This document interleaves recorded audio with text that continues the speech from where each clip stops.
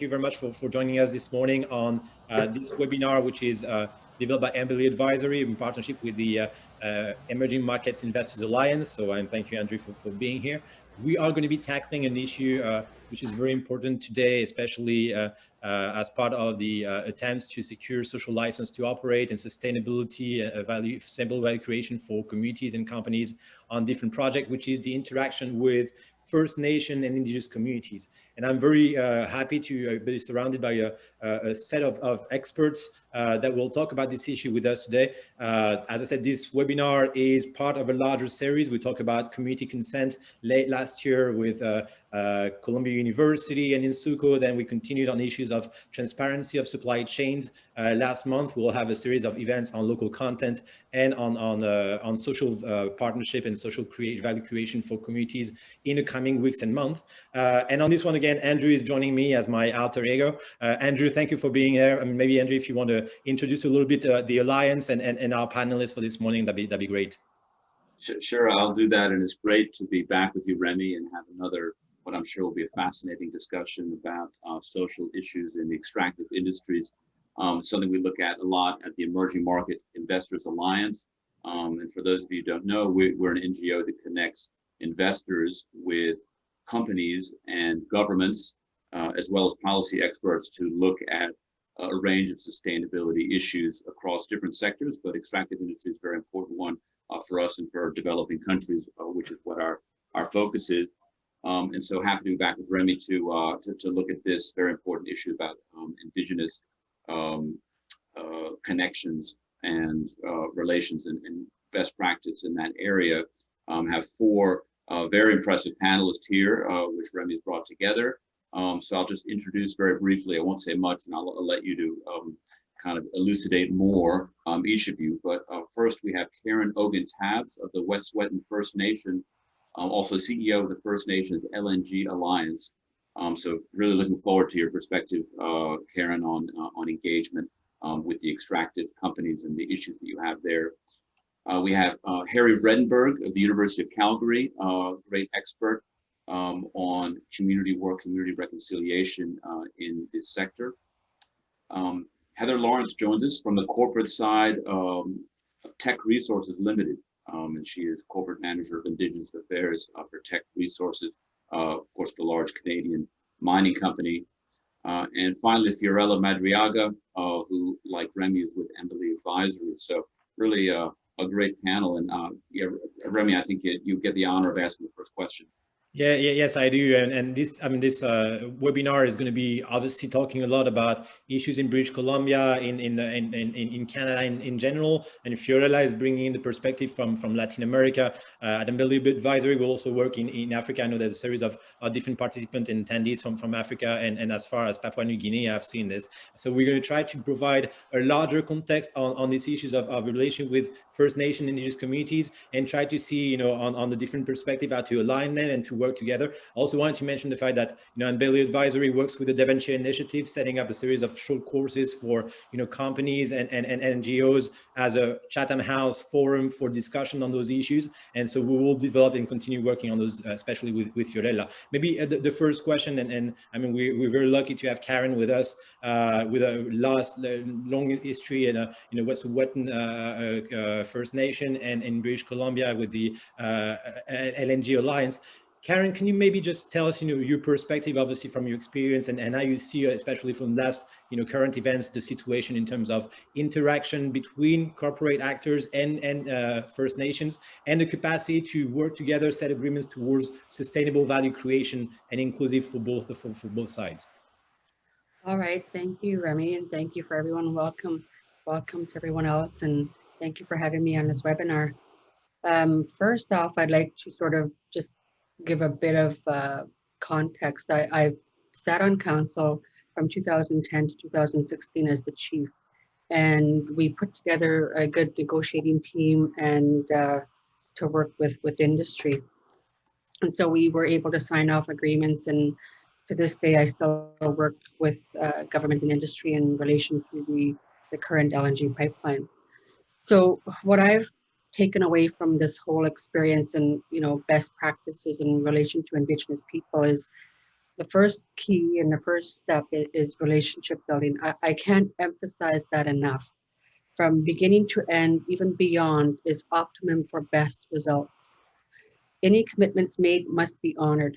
Trust is the foundation for the relationship, and to make every attempt to keep the same team in place. I think that is really important because we had the sort of the negotiating team, and then it switched off to a construction team and different players. So trust is a major factor just because of historical practices in the past.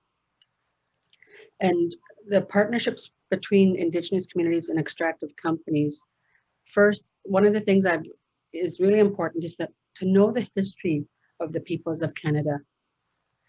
The second is, do not come in with an already made plan and expect the First Nations to buy into it. Don't come with a contract and agreement in hand and saying, well, nice to know you, nice to meet you, here you go, sign this. That's not the best approach. I think that it needs to be negotiated with the First Nations. There's no cookie cutter approaches here. The third is the meaning of accommodation. This piece is critical and crucial. Consultation and accommodation come hand in hand. The other piece is to have a good understanding about the UN declaration in Canada and in the provinces. That is underway as we speak. It's slow in coming, but it's on its way. It really sets the stage for rights and title in relation to Indigenous people in Canada. And lastly, or there's a couple more points I have. Procurement opportunities is very, very critical as well. I think that there's a lot of Indigenous people that have their economic development business arms in place that are ready to go. You know, we have the joint venture partnerships that, you know, bring meaningful benefits back to the community. That is critical. Like that is part and parcel of the whole engagement process, is making sure that you don't just sign agreement and then that's it. They're forgotten about. They, you know, we want to be able to prosper and provide economic benefits back to the community. So I think that procurement piece is very critical to the nations that you're working with. Employment and training. We want to move the Indigenous people from poverty to prosperity. We want to improve the quality of life for the Indigenous people. How we do that is by building the capacity within the communities for its members and its citizens. We must make every attempt, every means possible to close those gaps of inequities. And finally, with that is the environment. The project must have the highest environmental standards possible. From an Indigenous perspective, we view ourselves as the caretakers of the land and the environment. We must find innovative and creative ways to ensure our waterways, the wildlife, hunting, fishing, and gathering of food is protected. I can't emphasize all these points well enough throughout the life of the project. I hope that answers your question, Remy. It does perfectly, yes. And maybe before I pass over to Andrew, I just wanted to mention that we obviously welcome any questions from the audience, and we're here to interact as much as possible. We very much value different perspective and visions here, and we're here to try to set up the stage and suggest best practices. And Andrew, maybe that'd be interesting for you to take over. Yeah, I mean, thank you so much, Karen. You raised a lot of really interesting points, and I'd like to turn to Harry now and maybe get Harry for your response. To this, I'd say, extremely helpful framework, kind of almost like a shopping list of how investors should think about how to, prioritize the engagement in the best way and get it off on the right foot. What's your response to that? And particularly from kind of a project reconciliation perspective, how do we think about some of these points that Karen mentioned? Well, thank you, Andrew and Remy, and Karen, thank you for that excellent introduction. And of course, Karen and I know each other, and we've been on programs or panels together in Calgary and in London, England as well. So I'm familiar, obviously, as well with what she's doing in British Columbia and Western Canada. And first of all, I'd like to, by way of introduction, also say, whereas Karen is Indigenous. I'm not. I've been working with Indigenous people for much of my adult life. I'm actually born in the Netherlands in Europe, and most of my adult life in Canada. And I've also spent a lot of time in Latin America, and my interest in issues around, I'm a business school professor. I also hold an appointment at the School of Public Policy at the University of Calgary and at Oxford. I have an international research fellow appointment as well. But my interest is on resource industries and environment and social aspects. And so I've been involved with issues around those in Canada, in Western Canada particularly, and in Latin America. I also spent a lot of time particularly in Ecuador, and did case studies and did a number of projects there. And then I did some fair bit of work in Mexico through the United Nations Development Program, working with Pemex. So my exposure is not just Canada, it's Latin America as well. And in addition to being a scholar and a professor, I've also been involved, as you alluded to, Andrew, with this initiative called Project Reconciliation, which is a collective of Indigenous peoples from Western Canada who have put in a bid to the government of Canada, who is the current owner of the Trans Mountain Pipeline, to acquire a majority ownership of the Trans Mountain Pipeline and its expansion, its proposed expansion. To transport oil from Alberta to the west coast of British Columbia for export to Asia. But by way of introduction, I think rather than talking about my academic lessons that I learned, possibly I could start off by talking about what I learned, sort of the road of hard knocks of being asked a couple of years ago, 4 years ago, to represent the Thunderchild First Nation on the board of directors of an oil company, Prairie Thunder Resources, in which they had taken an equity, a shareholder stake. So they became, this First Nation, Thunderchild First Nation, became the shareholders of this small privately owned oil and gas company. And the company's majority shareholders were based in Dallas, Texas. It's Edge Natural Resources and the Thunderchild First Nation. And it's a somewhat longer story how they came about this. But the short version of it is there had been a spill on the major river that butts their traditional territories.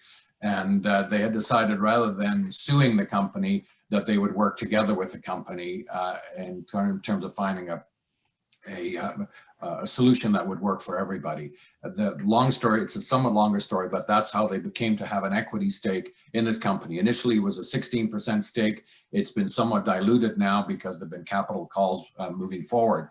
But as the representative, and I was asked by the chief, Chief Delbert Wapas, who is then chief of the Thunderchild First Nation, to represent them. As I said, we have a seat at the table, at the board table, but we don't want to do this ourselves. We'd like to have someone who has experience. I've been on boards of directors. I have my Corporate Directors Institute qualification. And my first reaction, as I had dinner with the chief and another colleague who brought us together, a gentleman by the name of Stephen Mason, I said, well, this is crazy. Representing a First Nation on an oil company board, that's, you know, why would I going to do that? That's just beyond. And then I thought, well, you know, what I've been spending my time doing in my career, if anyone's going to do this, maybe I should do this, and I'll maybe learn something from this. And I've learned lots from this, lots of very interesting things, and also been some incredible experiences, like going up to Thunderchild First Nation for their annual powwows and for other meetings, and meeting the people on the nation. And it's been just, you know, mind-blowing in terms of an experience. But one of the things that's interesting to me is that I hadn't learned from any of my doing case studies, it was the notion of sovereignty. The chief, and he stepped down as chief, and there's a new chief called Chief James Snakeskin. We're always talking about the notion of sovereignty. And I thought, okay, so Canadian First Nations, they're called First Nations, but they're not countries like the United States of America or the Republic of Peru or Canada. So what are they? What do they mean by sovereignty? And when I spent time trying to understand this, and this came over quite a bit of time, the notion was being masters in their own territory, masters of their own destiny. And in Canada, particularly First Nations, are in a sense, wardens of the state. Their funding comes from Canada, from the country. And First Nations people have to go cap in hand to the federal government and ask for money for health services, for education. And what is, when resource companies come into that area, the opportunity for First Nations is to work towards this notion of sovereignty, of being masters in their own lands, once again, which they were traditionally before colonization. And what does sovereignty mean? Well, sovereignty means, to me, what I boil it down to is two things. And I welcome, obviously, Karen's perspectives on this. One of them is voice, having a say, having a real say at the decision-making table, not just, you know, sign off on this and here you get a little something, but having a real voice, having a say about environment, having a say about protection of culturally sacred sites, just having a say in general, being respected and being a legitimate voice at the decision-making table. And then the second piece is money. Again, an independent source of income that can provide the things that the nation needs, and that the nation can decide themselves what it should be invested in. Not for someone else to say, hey, we'll give you this or we'll give you that, but an independent source of income. And that was, to me, one of the biggest lessons was, what does sovereignty mean? When Indigenous leaders, and here I'm talking about Canadian Indigenous leaders, what does sovereignty actually mean? And it took me quite some time. I was quite frustrated by, you know, sovereignty, we want sovereignty, what does that mean? And to me, it's those two things. It's a real voice and it's a source of income, whether it's, you know, payments from the resource that is on the traditional lands, or as Karen is talking about, opportunities, economic opportunities to invest in. So maybe I should stop there, but there's a lot more there. But if I distill it all down, it's that notion that has stuck with me the most. Thank you very much, Harry, and maybe turning to Heather, could be interested to hear your response to Harry's distillation of the issues down to those 2 points, you know, also to hear from your perspective at Tech Resources, how do you approach engagement with the First Nations, and how maybe has that engagement process evolved over time and to bring you to where you are today at Tech? Thank you. Right, thank you very much, Andrew. And I would like to start by thanking Remy for the invitation to participate today. It's a real pleasure to be part of this group, and you know, in particular, the opportunity to hear from Karen, who of course I have heard of before, and it's a real pleasure to be hearing more about her experience, and also from Harry and Fiorella. We were able to spend some time together doing some prep for today's session, and very interesting to hear their perspectives, and looking forward to hearing more today. So maybe I will just say a little bit more in terms of my background. So I've been with Tech for about 8 years now. My primary focus in this corporate role is around the policies, systems, etc., to support Tech's work with Indigenous communities everywhere that we operate. So Tech has operations primarily in North and South America, but of course we also have exploration activities around the world. So very interesting work, certainly from my perspective there.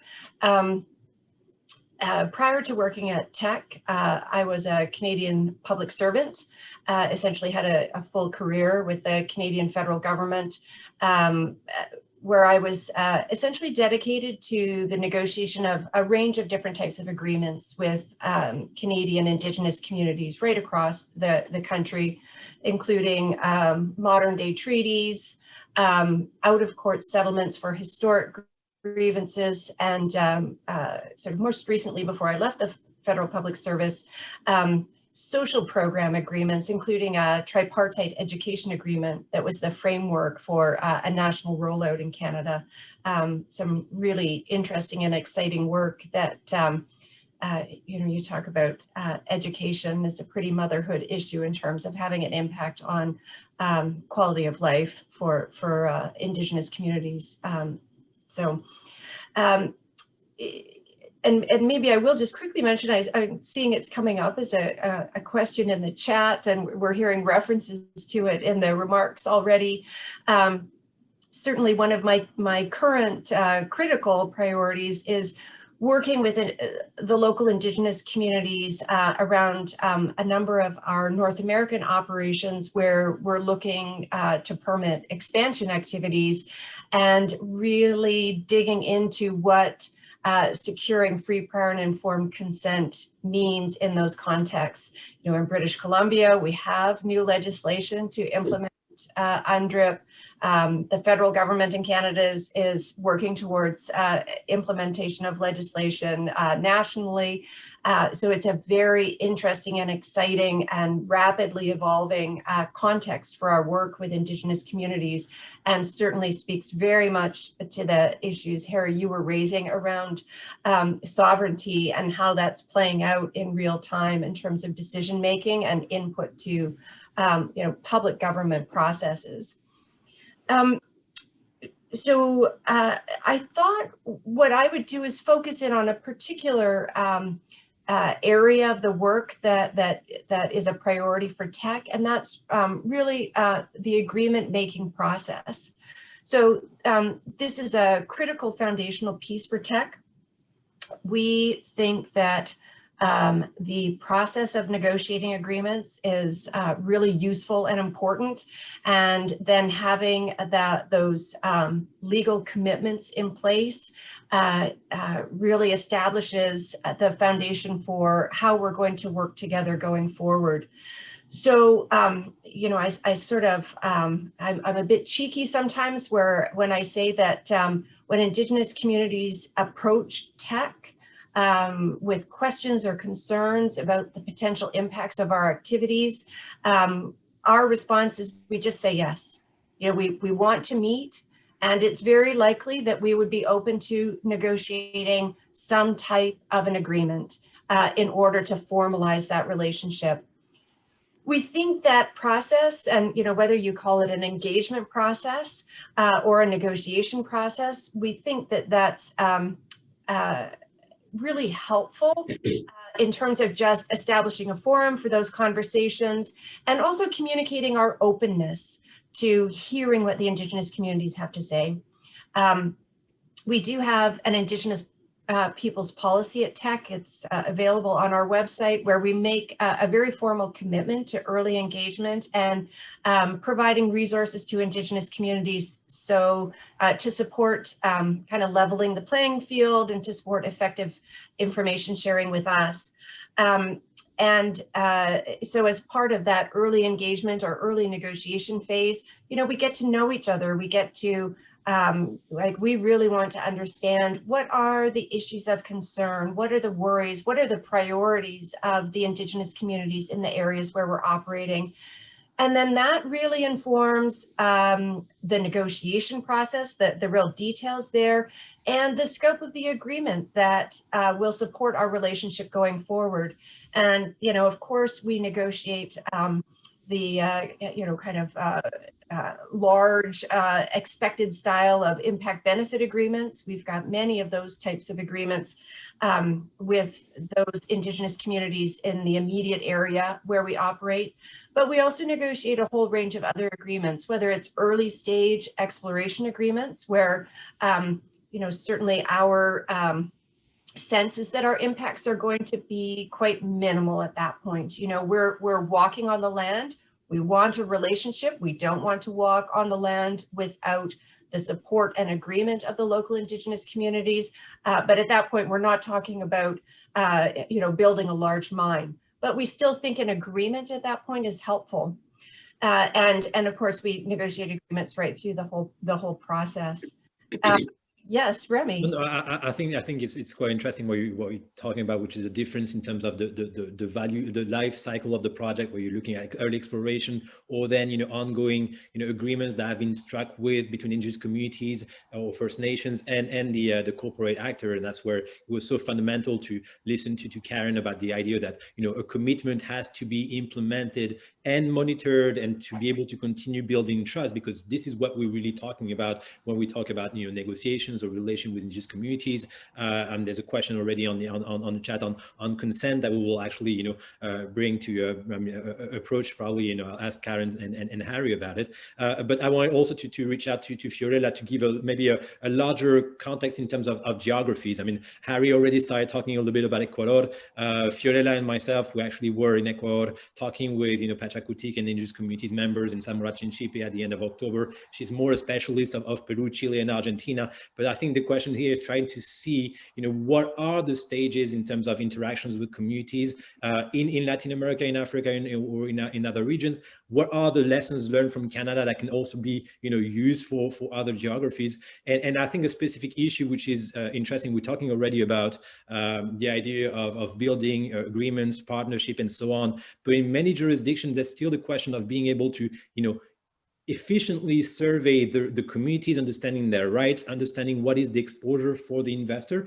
what is the exposure for the company also, and be able from the get-go to create a relationship. We see that, in Apurímac in Peru, we see that with issues across, obviously, Australia, Papua New Guinea, the issue with indigenous rights and First Nations there also. So there's a series of different case studies that we actually have it on our database. But Fiorella, maybe can you just also bring to our attention from the perspective of the government, also you were working at the Ministry of Mining before, what is the perception of the role of companies, First Nations, and academic actors into trying to be able to survey this? Sorry if I was a little broad, just to turn and bridge to Fiorella. Thank you. No worries. Well, hello, thank you. First of all, thank you to Amelie and Emerging Market Investors Alliance for the invitation. It's a pleasure to me to share this discussion with very talented people. First of all, I would like to talk a little bit about my background. My last experience was in the Peruvian Ministry of Energy and Mining. I was the advisor of the Deputy Minister of Mines, and my job was basically to implement strategies to negotiate with the communities and indigenous communities the agreements for the availability of projects. Well, right now I'm the country manager at Amelie, so I work a lot with the prior consultation process and exploration and mining projects. Recently, well, the Peruvian Ministry of Energy and Mining hired us to develop guides for identification and affectations to collective rights of indigenous people and mining activities. What I hear about everybody's talking right now, it's really good practices that other countries are implementing in well, with most knowledgeable and with more experience. The thing is, in Peru, the prior consultation and to work with indigenous or native people was incorporated in the legislation like some years ago, maybe 10 years ago. The thing is, we also signed a convention for the 1669, but the thing is the government didn't implement the legislation. So what is happening right now, like the companies are a little bit afraid of this prior consultation. And what it was very interesting was Karen saying is all what you have to implement to talk with indigenous people. It's like they don't have to be scared about it. They have to work in employment. They have to work in negotiation agreements. So they don't have to just let all the government do everything, you know. So I think it's interesting all the practices that other countries has already implemented with the indigenous communities. So they have made more work about it, and you know, all the prior consultation and working with indigenous communities. It's not like I would say it's new for us, but we're still learning about it. The companies are sometimes really afraid to deal with the communities. I always say you don't have to be afraid to talk with them. You can. It's better if you are more close to them. It's better if you settle agreements. I mean, the government can make their job. It's okay because they are part of this fair representation. But also the companies have to implement more good practices.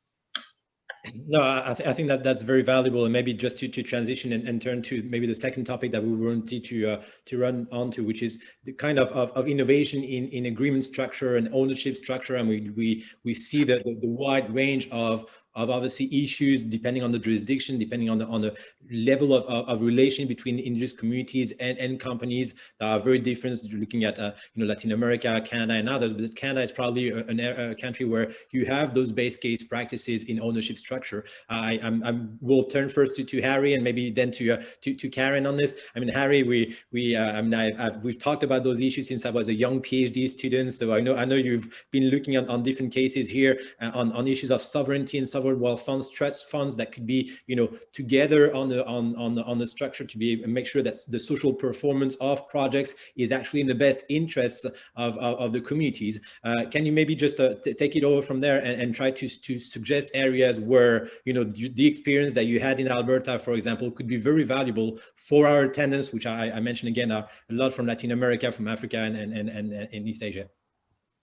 Sure. And what I'd like to talk about is this initiative or collective called Project Reconciliation. But before I describe what the concept is, I want to go back to a comment that Karen made, that she cautioned companies to not go into communities and say, here's our plan, and can you please sign here? That admonition to companies applies to Indigenous leaders as well. I say that as a preface to what I'm about to say here, because this notion of Project Reconciliation came out of what I mentioned in my previous remarks, working with then Chief Delbert Wapas of the Thunderchild First Nation. So the background here is Trans Mountain Pipeline is a pipeline that is an oil pipeline that runs from Alberta to the British Columbia coast near Vancouver, where it goes onto ships and it ships the oil to Asia, where the demand is, the biggest demand is for oil. And for some time now, there's been a need for increased pipeline capacity to get oil to export markets. And Trans Mountain was owned initially by Kinder Morgan out of Texas, and they wanted to expand the pipeline in order to increase the capacity to get oil to those Asian markets. Kinder Morgan got frustrated with the whole process of working with not only with Indigenous communities, but also environmental activists who also often work together with Indigenous communities or help fund Indigenous communities to oppose infrastructure development. And so there's that was frustrating Kinder Morgan, and Kinder Morgan finally said, okay, we're done, we're finished, we're gonna not do this thing. The government of Canada said, wait, hold on a minute, we can't do that. This is important to Canada. The energy industry, particularly the oil and gas industry, is very important to Canada. Canada's one of the largest, has the largest reserves in oil and gas, is one of the largest exporters of oil and gas to the world, and provides obviously royalties and tax income to the country. So the government of Canada bought the pipeline from Kinder Morgan of Texas. So the Trans Mountain Pipeline and its plans for expansion is owned by the government of Canada. And when this happened a couple of years ago, I sat down with the two gentlemen that I already mentioned, the former chief of Thunderchild First Nation, the gentleman Steve Mason, who's an entrepreneur business guy in Calgary, and a couple of other Indigenous leaders, mostly former chiefs of First Nations, and said, the initiative that we did with an Indigenous community purchasing an equity stake in an oil company, couldn't we just do that same model and do it much larger? And couldn't Indigenous communities actually own a significant stake? There'd been some precedents of Indigenous communities owning 10% or 5% equity in some infrastructure initiative. But what about actually owning a 51% stake of this pipeline and having a real say, having a seat at the table, to have a real say, to have a voice, and to actually have income? Is this possible? And the Indigenous leadership said, well, that is something that is of interest to us. We would like to have that. We'd like to have that voice. We'd like to have this notion of sovereignty. Is it workable? So then working with the business guys, the financial whizzes, formed out an initiative whereby it is possible to actually, for the Indigenous communities, to purchase the 51% stake from the government of Canada and finance it, because this is an infrastructure project that has long-term contracts by oil shippers, 20-year contracts that are in place. So it's a very solid investment, and was able to raise the debt through a syndicated bond issue, which is a non-recourse syndicated bond issue, meaning that nobody could go with the Indigenous communities owning the pipeline. If something went wrong and things didn't turn out, the only thing that would be at stake is the asset itself. That's the only thing that the debt holders could go after, is repossess the asset, the pipeline. So that's the non-recourse bit, and a syndicated bond through one of Canada's largest banks. So that was in place. And then, of course, what would be needed was, because this is a collective, needed agreement from the various Indigenous communities. So the vision was of the Indigenous leadership was that this should be owned, if we were to go for this, and again, it's Indigenous leadership working with professionals, finance professionals, myself as a business school professor, others who had expertise, legal, all this. The idea would be that this would be owned by the Indigenous communities, and Indigenous communities would have to have a governance structure where their voice would be actually translated into corporate board structures, and as well as structures to deal with the money that would come from the pipeline. And so then we talked about, it isn't just getting the income from the pipeline, because it would be some sort of a windfall. What, again, this notion of sovereignty means that what we really want is long-term income that would sustain communities well into the future, the multiple generations, the notion of 7 generations of Indigenous concept of looking forward that far. And keeping in mind that oil may not last 100 years or 200 years. It may only have 30, 40 years of a run line. So that's who came up with this notion of taking a portion of the money, investing it into what we refer to as a low carbon Indigenous sovereign wealth fund. So part of the money would go to the communities immediately, but somewhere around 80%, and again, I hesitate to say exactly how much because I'm mindful of what Karen was saying, because we learned very much. We go into the communities and we talk, here's the broad concept. How could this work for you? But there's becoming general buy-in to this notion that we invest a large amount of it into a sovereign wealth fund, which is like the sovereign wealth funds that were set up initially in the 1950s and 1960s in Kuwait, in Saudi Arabia, in Qatar, where you spent time, Remy, with the idea of an income for the future. And this would be invested in low carbon initiatives, which is the future economy. So the concept behind it is that it isn't that Indigenous communities are given anything. They would commercially purchase this asset, and through that, and through investing it in the Indigenous Sovereign Wealth Fund in low carbon assets, they would be, communities would be transforming the natural wealth, the oil and gas wealth beneath the traditional territories, transforming it into financial wealth in the future low carbon economy to provide income into the future over the generations. And in the process, through the governance structure that Project Reconciliation has put together, have a voice in the building of the pipeline, the environmental protection, again, that Karen talks about. Again, if you're a majority owner, you can decide, we want to put in more protection. We don't want to have a risk of this or that. And we want to maybe change the routing somewhat because there are traditional sacred areas here that we don't want to impact. so you can make those decisions. But of course, not everybody can be on the board of the company, so it was a more complex structure that was erected. Anyway, thank you. Thanks very much, Harry. That's a very interesting sort of case study you've given there, and a structure that could make a lot of sense. And I'd be curious to hear Karen's thought on how that could make sense from her perspective for Indigenous groups. But also, Karen, there's been a question here coming through in the chat that'd be just curious for you to address from Miles about how do you define consent? What is your understanding of the meaning of that word? Because one of the issues that you can have is there are different definitions that float around. We have the United Nations Declaration. You have the concept of FPIC, which is out there, and others. And to you, does that create issues behind the sort of variation of how that can be defined by different players? Yeah, sort of how do you approach that particular very important word of consent? First, I guess I'll answer the question and go into that whole notion of equity ownership. I think that that whole notion of consent, just sort of reading through some of the Chilcotin case, that is where the whole notion of consent comes from. From what I understand, it goes back to the rights and title holders of the land. And so, you know, this is a whole broader topic. I think it's a webinar of its own, is that whole issue with the Wet'suwet'en people. We have the rights holders, and then we have the legal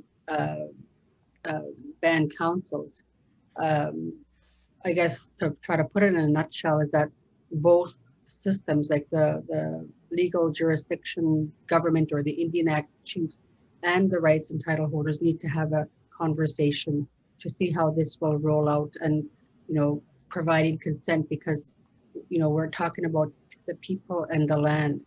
And from my perspective, it needs to work hand in hand. It can't be just one set of people, because the clan members are the same people that those leaders must, address and answer their questions. So I think that whole notion of consent, it can be a legal one, and it's a whole webinar of its own. And the Chilcotin case set some precedents for that. So going into the whole equity piece, just a bit of a precursor, because my background is in social work, I've spent quite a number of my years working in, front lines, different aspects of social work. And so I've had to really do a whole learning curve in relation to natural resources and economic development, what that means to Indigenous people, most specifically our communities. I read the book Triple Crown by the late Jim Prentice, who's the former Premier of Alberta, and who also worked for NRCan. And it's a very good read. It kind of gives you some historical context as what led us up to today. And in that book, he does reference equity ownership, which I think is a way to go. The notes I've made are, equity ownership. We need to have a long-term and sustainable avenue to own part of the infrastructure. That is the way to go. If we are going to, I use this as note, if we're going to hit the poverty nail on its head, this is the growing trend and part and parcel that must be offered. We're experiencing that right now with the Coastal GasLink pipeline. And the other piece that we're experiencing is that we need to take it a step further and assist the Indigenous nations of methods and means for meaningful equity. So that means finding that equity to put into the pipeline. That's where we need to be. We need to find ways to help us to make it work. To set up a system for us to fail will not help us. But to prosper, there's a win-win-win for everyone. The ultimate goal for Indigenous people is to reach full reconciliation according to the Truth and Reconciliation Commission report. And how we do that is through economic reconciliation. We want to administer prosperity. We want clean drinking water for all Indigenous people across Canada. We want to close those socioeconomic gaps for Indigenous people. We want to live a better quality of life and be up to the standards of the rest of Canadians. We want to achieve these through major projects.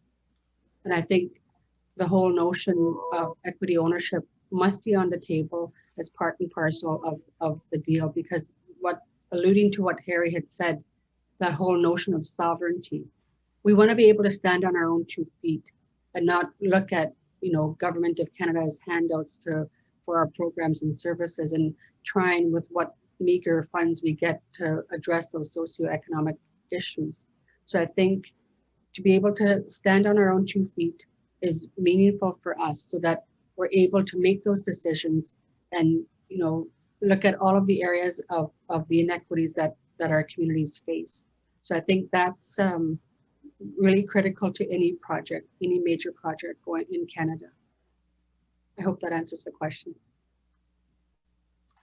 Thank you. It's a very strong endorsement. That's great to hear that perspective. Remy? Yeah, no, I mean, I thought it was indeed quite interesting to get this perspective.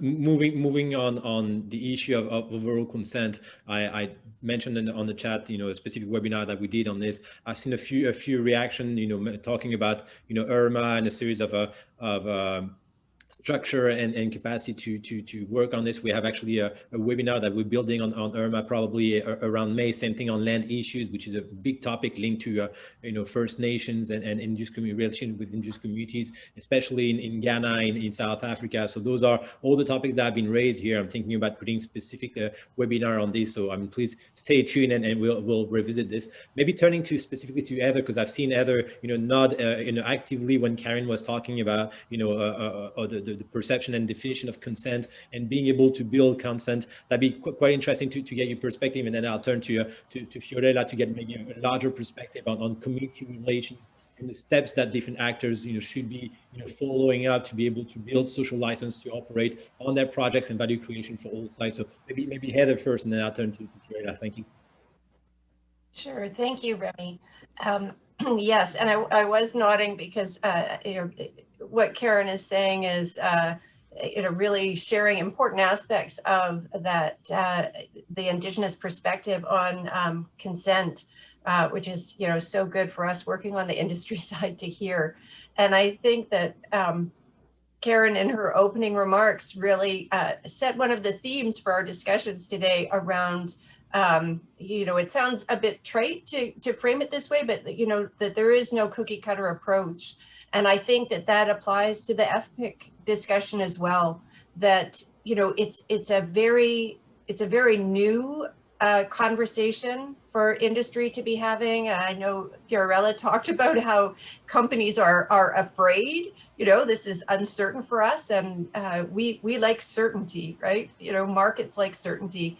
But I think that this is a critical issue, that it's not going to be effective to look to government to provide, like a checklist of activities you have to do that is going to result in FPIC at the end, or, the establishment of some clearly articulated, steps in a process. To me, it's another example of where we need open dialogue. Industry needs to be able to sit down with Indigenous communities and understand their governance structures, their decision-making processes. What does an FPIC process look like for an individual Indigenous community? Karen spoke about the different connections between the rights holders and the Indian band established by the Indian Act in Canada.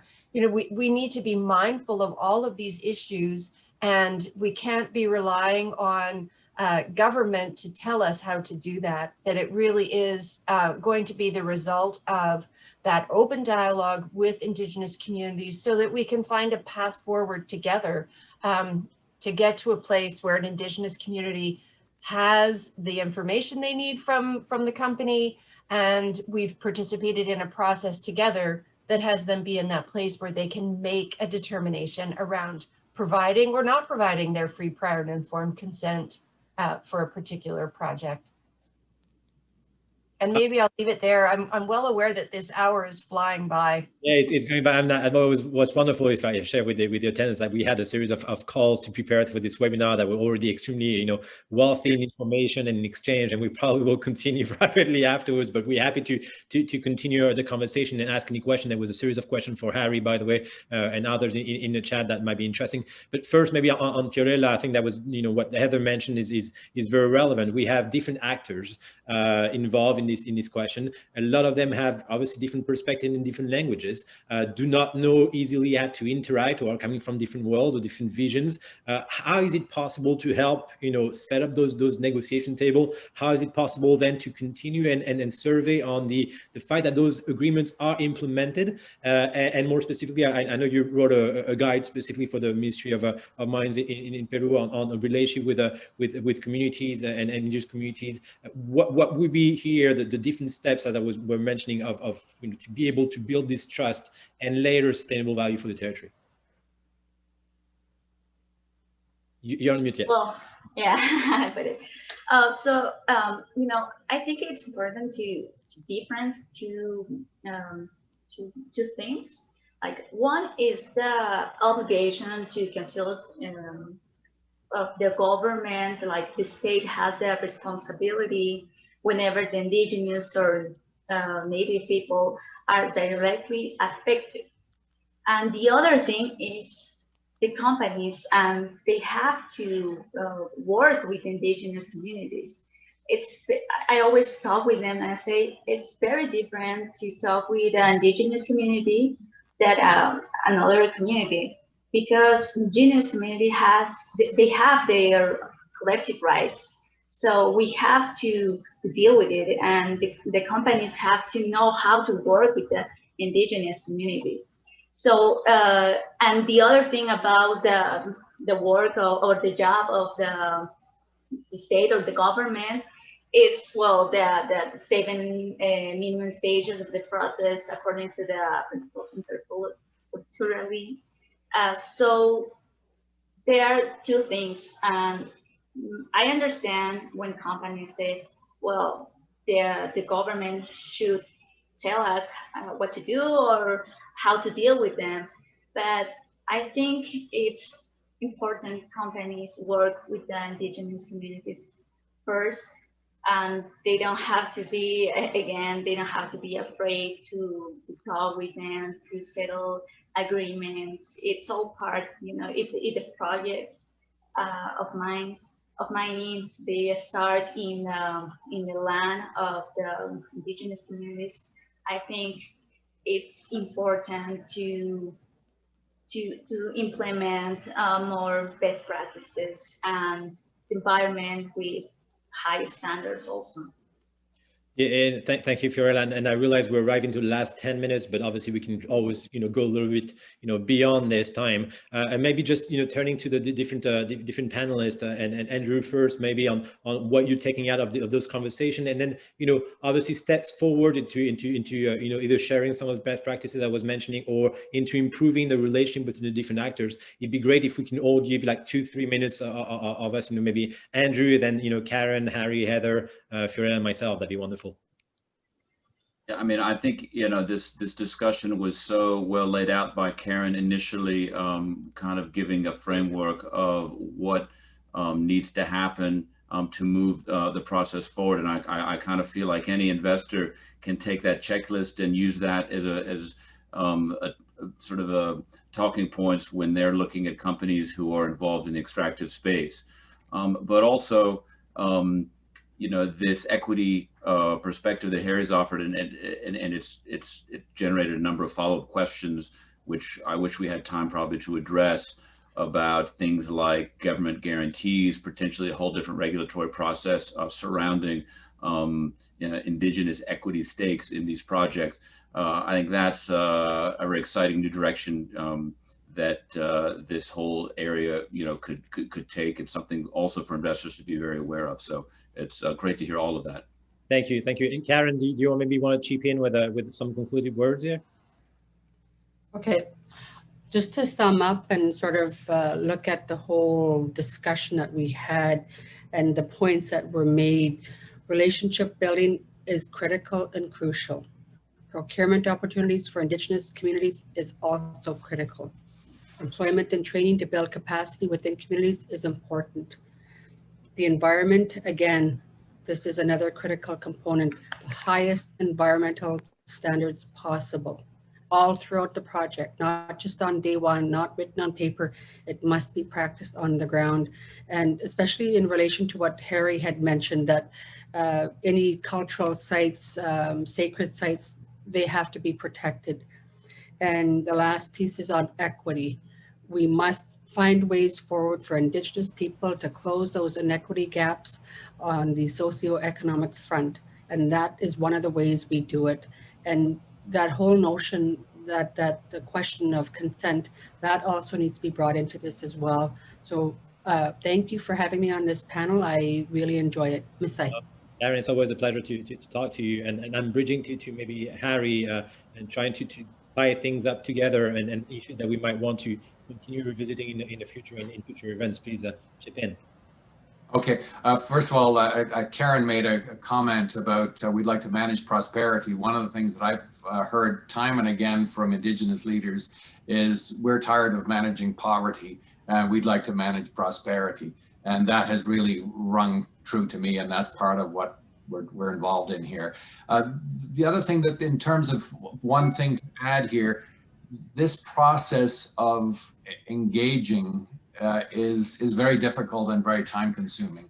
And even though I spent a good part of my career studying and doing case studies in various different places, it has still surprised me. We've been with Project Reconciliation at this for 2.5 years on a daily, weekly basis. And part of that is the engagement and part of it is we're in ongoing discussions. We actually have a bid into the Government of Canada, and I've been personally involved with weekly conversations with the Department of Finance, who are the owners of the Trans Mountain Pipeline right now. But more importantly is the conversations with communities, the First Nations, the Indigenous communities. And that has been very interesting. What we've more recently done is kind of shifted the communication. Rather than the formal engagement, we're coming to the community, we're meeting with chief and council. We have some wonderful people in our team, and I'm specifically thinking of two women on our team. One is a young woman in her mid-20s, Lyanna Wolfleg, who's an Indigenous woman from the Siksika First Nation, and Jen Turner, who's based on the coast. And they're working together and reaching out to communities, not through formal channels, but through the informal channels. And they like to talk about sort of the women's channels and through the grandmothers, and so knows so-and-so. And one of the things that I've really learned is how connected the Indigenous world is. People do live in individual Indigenous communities or First Nations, but they have family members in other communities. And much of what I've learned is the communication that goes on through many of these informal channels. And so it's a slow process, but our engaging with the different communities that are of interest to this initiative, setting up a low carbon Indigenous Sovereign Wealth Fund with financing with income from the pipeline, is through that informal process, which defies any sort of notion of what a government might look like or a corporate process might look like. But we're finding that is actually an effective way of communicating. Yeah, no, absolutely. And you mentioned, the key issue of communication, of informal communication, steady communication, building trust. I mean, we've worked on this several times. And maybe turning to Heather for the concluding word. There's also a series of questions on economic inclusion. I know that's a focus of yours and of a series of experts on this panel. Maybe do you want to explain a little bit on tying down this communication, economic inclusion? How does tech work on this very briefly, and what are your concluding words on this panel? Right. Thank you, Remy. And I know time is tight, so I will keep my comments quite brief. But first of all, to just really re-emphasize one of the things that we've heard from all the speakers today, but particularly Karen, about the importance of relationship, that this isn't a transactional type of activity we're engaged in, that relationships are really critical to success. And I would also emphasize the message around the role that industry can play in economic reconciliation and supporting that shift from managing poverty to managing prosperity. To me, that's a critical opportunity for the extractives industry, is to really work with Indigenous communities to support that, the achievement of that goal. You know, and I think speaking about the experience that I've had through negotiations at Tech, we've had many discussions with Indigenous communities about the equity issue. And we have not yet negotiated an agreement that is sort of truly representative of those equity interests. I suspect it's largely due to the riskiness associated and the cyclical aspect of mining, that it doesn't present the same opportunities as an infrastructure project. But I would put that out as a challenge, that, you know, this is something we need to be putting our minds together to solve, is how can we continue to find ways for Indigenous communities and mining companies to share those benefits of mining in a way that's really going to meet the needs of Indigenous communities. And I'll leave it there. That's great. Thank you very much. Again, plenty of very good notions on which we can actually build on in future conversation.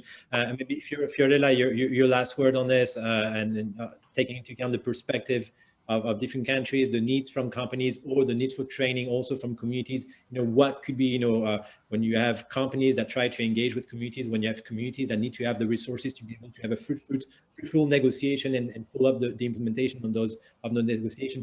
What would be your takeaway on this and your suggestions to different actors? Very shortly, well, the engagement process with Indigenous communities is very important, and also the conversation with them.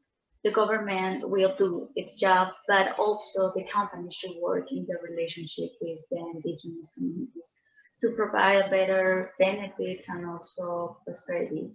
Supporting communities is very important. As I said, it's different to just deal or to negotiate with the communities that live around project than the Indigenous communities. It's a very different way. We have to respect their collective rights, and the company should know how to work with them.